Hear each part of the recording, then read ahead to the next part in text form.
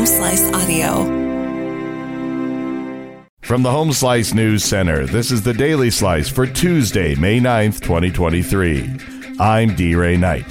Amy Rose is on assignment. This is what's going on. Governor Kristi Noem has issued an executive order banning Tencent on state devices.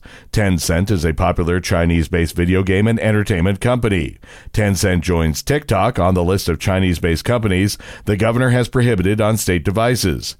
She has said these companies are a national security threat due to potential data gathering operations by the Chinese government.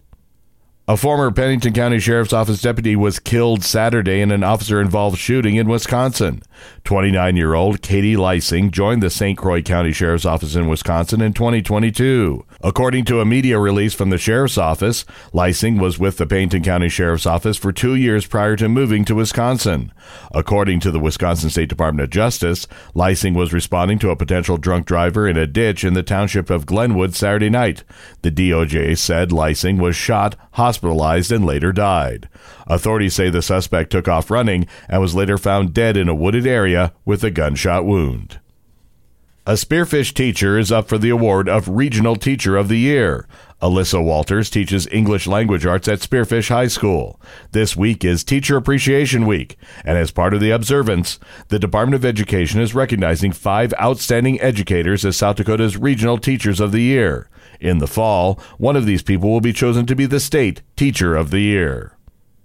In national and international news, the White House and Congress could strike a deal to raise the nation's debt ceiling in exchange for budget cuts, or they could agree to a stopgap measure to keep paying America's bills while negotiations continue.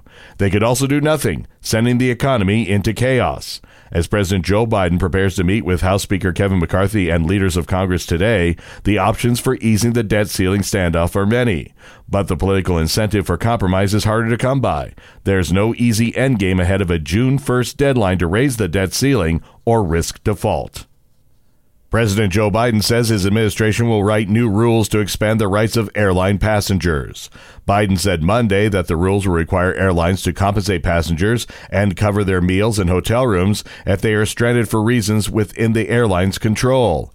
It's the administration's latest salvo at the airlines, and it comes just weeks before the busy summer travel season.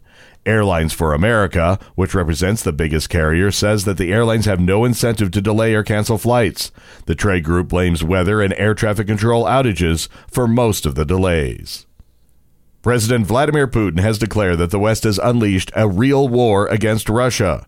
The Russian leader reprised the familiar refrain at a scaled-down Victory Day celebration that may reflect the toll the Ukraine conflict is taking on his forces.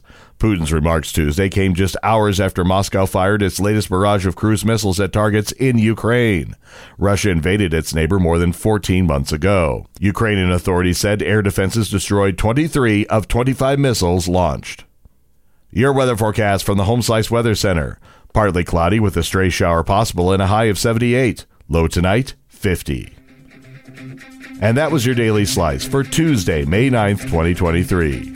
The Daily Slice is a production of Home Slice Media Group, hosted by D. Ray Knight with Amy Rose. Executive producer Mark Houston. Engineered by Chris Jacquez. I'm D. Ray Knight. Have a great day.